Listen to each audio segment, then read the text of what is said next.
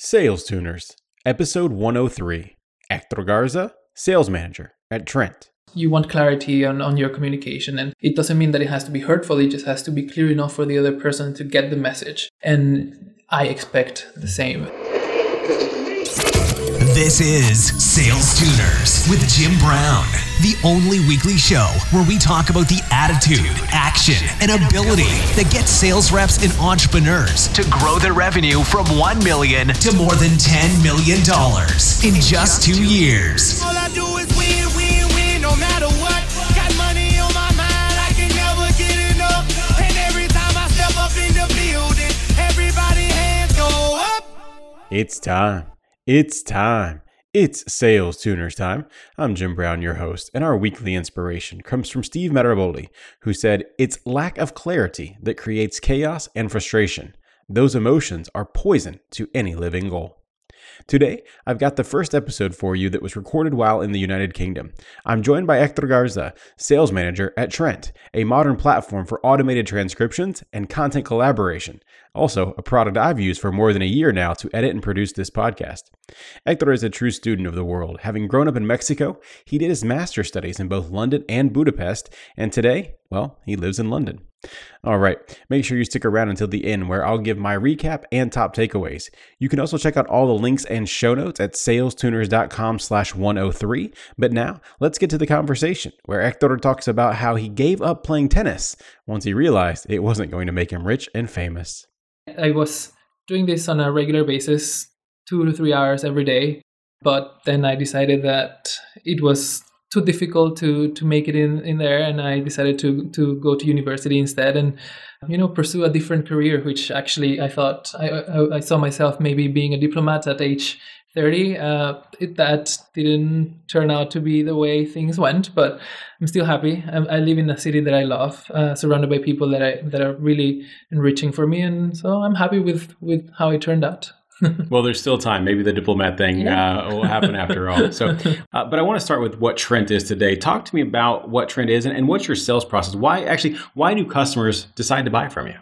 So in very simple terms, what we do at Trent is we do automated transcription using artificial intelligence. So we have our robots that are doing the transcription on behalf of the client.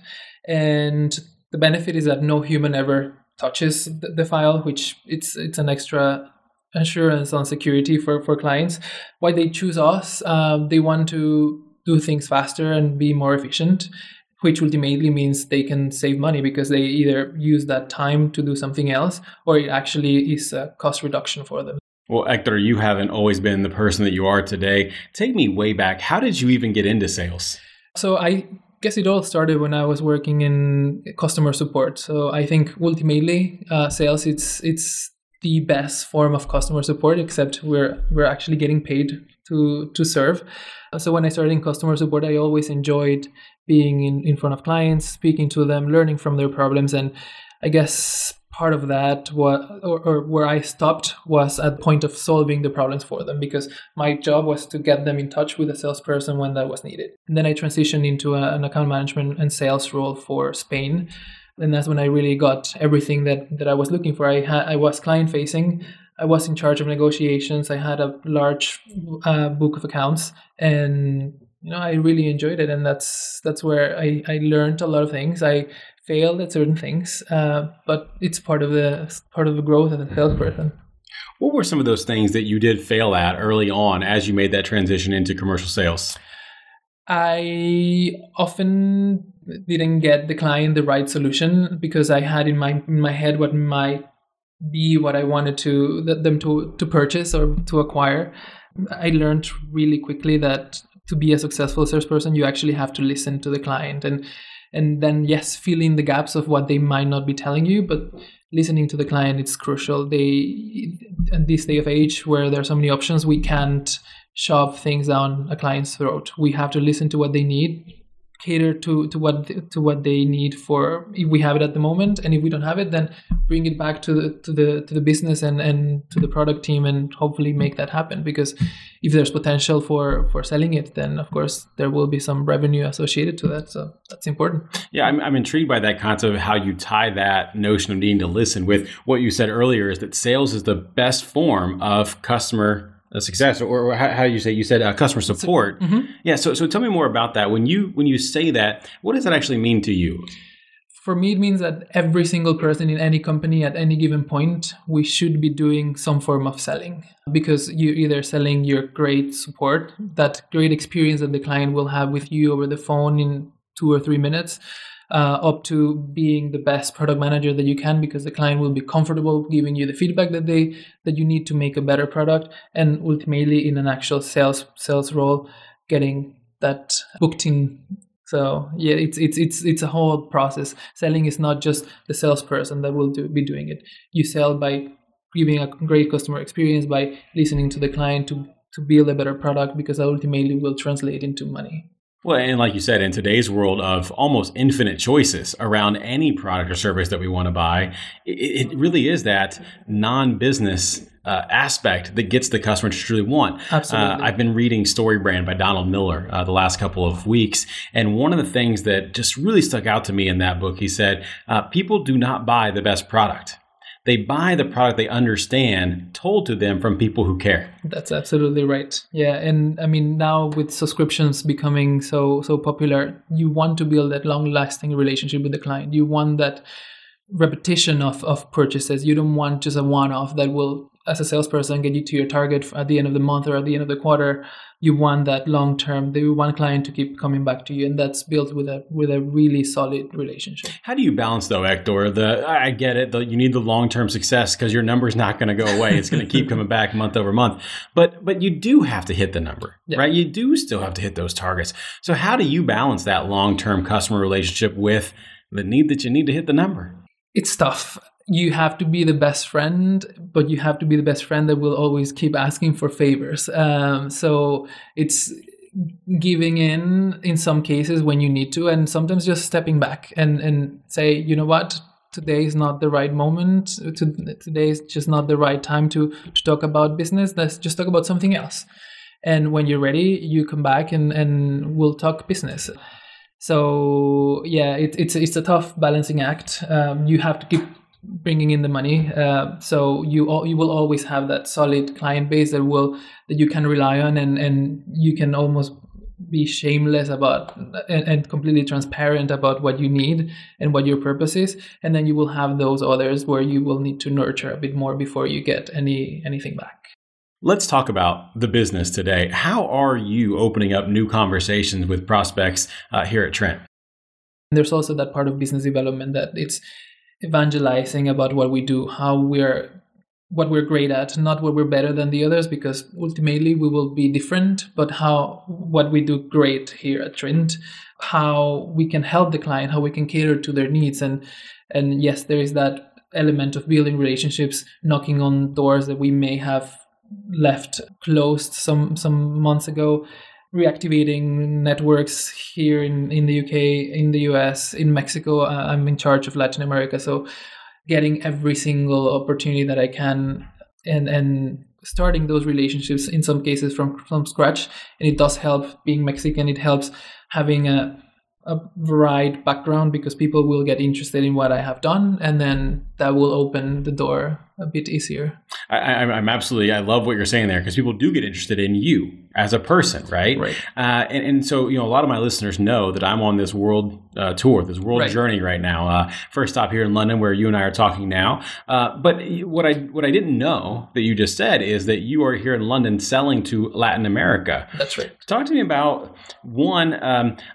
I'm going to say the cultural differences, but as you said, you are Mexican. You are from the Latin American region, but you've lived over here for quite a while Right. now. So how does that influence things? But also, what about the time zone, right? You're what, like 7 hours, 8 hours Depending ahead? on the country, yeah. It Yeah, can so be. talk about that. So, I mean, you have to make compromises. Sometimes you just have to stay late and you come in later also the day after. It's about finding that balance. When I know that I will have calls scheduled quite late, then I just take my time in the morning. But also, it has been difficult to kind of readapt to the Latin American culture because things move slower. It's much more about the face-to-face relationship. So that for that we're hoping to travel a bit more to Latin America. And yeah, so it will be a slow process. We know that, but I think with what we have in store, it will be an easier path.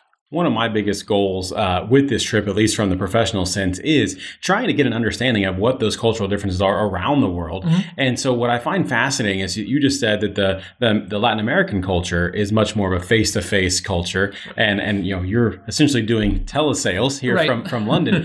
But what I have found interesting so far is that I feel like most Londoners want that face-to-face as well. I've heard about this notion of a train culture. It's like, well, just get on the train and come down and see me. Help me understand. Like, I don't know. Is that true? In a way. I mean, Londoners were known for avoiding physical contact with strangers, but when there's any form of relationship, we crave that because it's a city that where building relationships is difficult because it's a huge city. You have millions of people. So I guess, yes, in a way, we are all secretly craving some human interaction, and it's always preferred to be face to face, similar to Latin America. Although, of course, technology helps us bring people together, and we have to make as much use as we can from all the tools available. So video conferencing, it's also useful when dealing with Latin Americans, and they really appreciate learning about new technologies and maybe even using a new conferencing system that they don't know about, and they will also give you feedback on that, which is good. Now, in your last role, you sold to Spain. Mm-hmm. Talk to me about that. What about the cultural differences there? Did you notice any, or? The sales process itself. It's a bit longer always. People they want to be more on the phone, which is something that I actually enjoyed. To a certain extent, because it can be also draining. But there I did have the chance to go more often just because it's closer and it's cheaper to fly there, of course. And that, that interaction with my clients, it really helped. But yeah, it was all, with Spain, it's really a phone culture. They love speaking to you over the phone. They will email and they have no problem with that, but having that voice interaction, it's really important for them, and that's something that I really enjoyed too, because I missed being on the phone with clients and speaking to people, even if after one really busy day I may not want to speak to anyone. What would you say makes you stand out from other salespeople? What makes you different? I don't shy away from brutally honest feedback, both giving and receiving. I think there will always be things that we are oblivious to, that we don't notice about ourselves, and we have to ask those difficult questions. We also have to be asked those difficult questions, and we have to be prepared for that answer. And I would like to think that I'm always prepared for that tough answer that I might not be actually expecting, but then I can take it, work on it, and act on it. In other conversations I've had with a lot of the London sales reps that I've talked to and business owners that I've talked to, I have heard that London is also very direct. They just want you to get to the point and what you're saying. Is that how you developed that instant feedback, that direct, honest conversation? It might be specifically to Londoners that it's that direct approach, because we live with such fast lives that we want straight answers as fast as possible. It's similar to what happens in a restaurant. You're in, you're out, and that's it. But it's also, I learned this at the first company I worked for here in London. It was a very open and candid type of communication, where if you grow a thicker skin, or at least I did, and you get used to that. You want clarity on your communication, and it doesn't mean that it has to be hurtful. It just has to be clear enough for the other person to get the message. And I expect the same, and I try to build that also into my relationship with the clients, because that makes it easier for me, that makes it easier for them. But if I have to adapt, then of course I will. You've kind of talked about this a little bit, Hector, but with this notion of being direct and not beating around the bush, there's the other side of it as well that you've talked about, is like not imposing your will on the prospects that you're talking to. You talked about it in your last job that, you had this vision of what you wanted to sell them, and it may not have aligned with what they actually wanted to buy. How do you slow yourself down so that you truly are listening and putting the right solution together for the prospect? Do you have any tactics or techniques that you use? I get client to talk as much as possible, because that's the way to gather more information, and they ease into the conversation, they feel more comfortable, and then you will get more information on what you need to build a solution for them. That's crucial. And also learn as much as you can from the client ahead of getting on a call or getting even on an email with them, because information is power. So the more I know in advance, the better prepared I am for a call, or for even writing an email, the more likely I can get more out of them. Because if I already cover the basis, then we can move on to something that's richer. That's crucial. So you're using research to maybe accelerate the sales process is kind of what I'm hearing. That's one way to put it. So I'm hearing a couple of things that you're saying, but then I want to relate that back to this notion that buyers today have so much choice out in the marketplace. And so, yes, I get the open-ended questions. Everyone wants that. But what do you do when a buyer just they're not interested in that? Maybe they've already seen a demo of your competitor and they're just like, just show me the product. All I want to know is the product. How do you handle that? If they ask specifically for that and that's what they want, then I have to give them that. And I have to give them the time to realize that we may or may not be their, hopefully we will be their choice, and always leave them with something else. So asking, why have they been looking around? What's the real problem that they want to solve? Or sometimes just even presenting them with some numbers. Sometimes numbers help. They want to see how much they would be saving. They want to see how much they would have to be investing on this in the longer term. So if they really have clarity on what they want at that specific interaction, then always just give something more that can maybe open a conversation or get a bit more time with them, even if they didn't request it. It might be that they will just delete the email anyway, or they will say, right now it's not the time. But if I can get them hooked with something that they may not need or they didn't request at that specific moment, then I'll do it. I never leave anything unturned. What are the biggest objections you're getting to people not wanting to buy today, or specifically buy your solution? I think generally it's budget constraints. My wife works in procurement, so I'm used to handling those kind of objections. We have our own duo of learning about what the enemy is thinking, because of course she's all about cost savings and maximizing value, and on my side is spend more, help me get my target. So it's always about how we create better value for the client, because it's budget concerns. It will always be, I think, the most difficult objection, and because it's the most common, then it should also be the easiest to overcome. But of course, you need to know what they're after. So in my case, it helps having some knowledge, insider's knowledge on what procurement might actually require from a client, which it may not necessarily be saving money, but create a greater value. I just want to clarify this. Did I hear you call your wife the enemy in this conversation? If we were on the same table negotiating, she would definitely be the enemy. So I got to go here. Who would win? We would probably found a middle ground for a win-win situation. I truly am. Like a big smile came on my face as you were talking about that. Like it's so interesting. I got a couple of friends in procurement, and the relationship I've had with them has made me a better salesperson, because I do. And you called it the enemy, and jokingly, but you hear all the things that they're going to do in their process, so that you can start to prepare for them. Has she shared any? Like, what's the biggest piece of wisdom your wife has shared with you that she's going to play in the negotiation?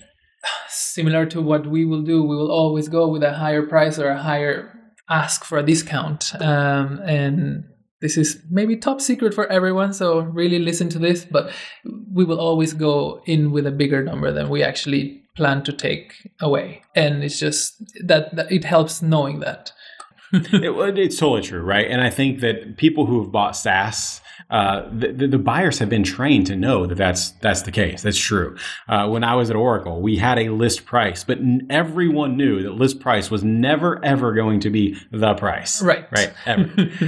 Which goes back to what you were saying though earlier. Is that's where you have to truly find out the value that your solution is providing, because it's not your solution. It's how the buyer is going to use your solution, and there's a value to that. Right. And understanding that is going to be what's going to drive all this. I've got to take a quick break so that I can say thank you to my sponsors. When we come back, it's going to be time for the money round, so you don't go away. Perfect. And Sales Tuners, you don't go away either. We'll be right back.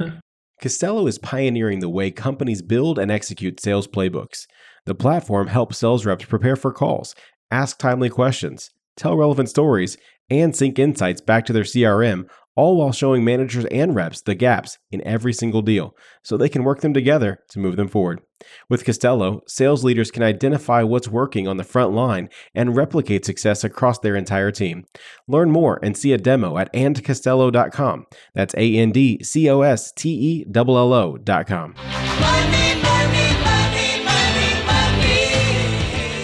We're back, and it's time for the money round. Hector, are you ready for the money round? I guess so. What's the one thing that has contributed most to your transformation from normal to exceptional? Accepting really critical feedback from people that really know me, like my wife. If you were to start over today in sales, what would you tell yourself to spend the next 30 days doing? Learning from every single person in the company that I can, because that's crucial for success. Two-part question for you here. Which phrase describes you best and why? I love to win or I hate to lose? I think it would be I love to win. And why? It's because even if I lose, if I learn something along the way, it's still a win for me. What's a book that you've read multiple times or always find yourself recommending to others? This is childish, but it's a Harry Potter collection. I read it every Christmas. Sales Tuners, if you'd like to check out Hector's suggestion of any of the Harry Potter series for free, head on over to salestuners.com/book, and there you can sign up for their free 30-day trial of Audible and browse their over 150,000 titles. And I will tell you, being here in London, there's Harry Potter stuff everywhere, from the toy stores to the theme parks to all the history tours. So I've never read the books. Maybe I need to pick them up this year. Hector, what is currently at the top of your bucket list? Visiting Singapore. We have some friends that just moved there and just had a child last year, so we want to spend more time with them. What's the biggest piece of advice you have for all the sales tuners out there grinding today? Learn from every single no that you get, because a no can, in the longer term, turn into a yes if you really can overcome the objections that the client has. One of the biggest things I wanted to get out of this trip around the globe is to shed the ethnocentrism I have. Initially, hearing Hector's background seemed odd. He's from Mexico, lives in England, and sells to Latin America. But as I reflected, it actually makes a lot of sense. Regardless of where we're located in the world, why wouldn't we want to have the person with the most cultural alignment calling on that segment of the market? Let's get to my top takeaways. Number 1, give your prospect what they need. Notice, I did not say give your prospect what they want. There is a difference. No longer are salespeople the gatekeeper to information. It is our job to facilitate the best buying experience we can for prospects. In that mutual exchange, it's important to listen to your buyer and decipher the difference between what it is they need and what they actually want. Are they asking to see certain features? Guess what? They've probably done their homework and need to see that to determine if they want to engage in a full sales cycle with you. Forcing your process on them to start from the beginning could kill a real opportunity. Number 2, evangelize what you're great at. Look, I don't believe it's possible for a product or service to be the best in literally every category. Yet every day, I hear reps talking about how they're the best at this and the best at that. Although you may not think so, I assure you this is a turnoff to prospective buyers. That said, I absolutely want you to tell the world about the things you're great at or do really well. This is especially true in the beginning of the buying process. I like to see reps handle objections by accurately responding and then pivoting the message to highlight how the prospect could add additional value by considering something they may not have seen. Number 3, don't shy away from brutally honest feedback. If you haven't read the book Radical Candor, it's one I definitely recommend. But the gist of it aligns with what Hector was saying with the notion of not only being open to direct, honest feedback in yourself, but also building that clarity of communication into the relationship you have with buyers. Depending on how you were raised, the directness could be a challenge in the beginning, but if you keep working at it, you'll see just how appreciated it actually is. That's it. Those are my takeaways, but I'd love to hear yours. Please tweet at me at SalesTuners or shoot me an email, jim@salestuners.com. I reply to every message that I get. All right. I hope to see you next week. Until then, I'm Jim Brown. Let's make it rain. Thank you for listening to Sales Tuners. Stay up to date at www.salestuners.com. And don't forget to subscribe, rate, and review us on Apple Podcasts. And they stay there.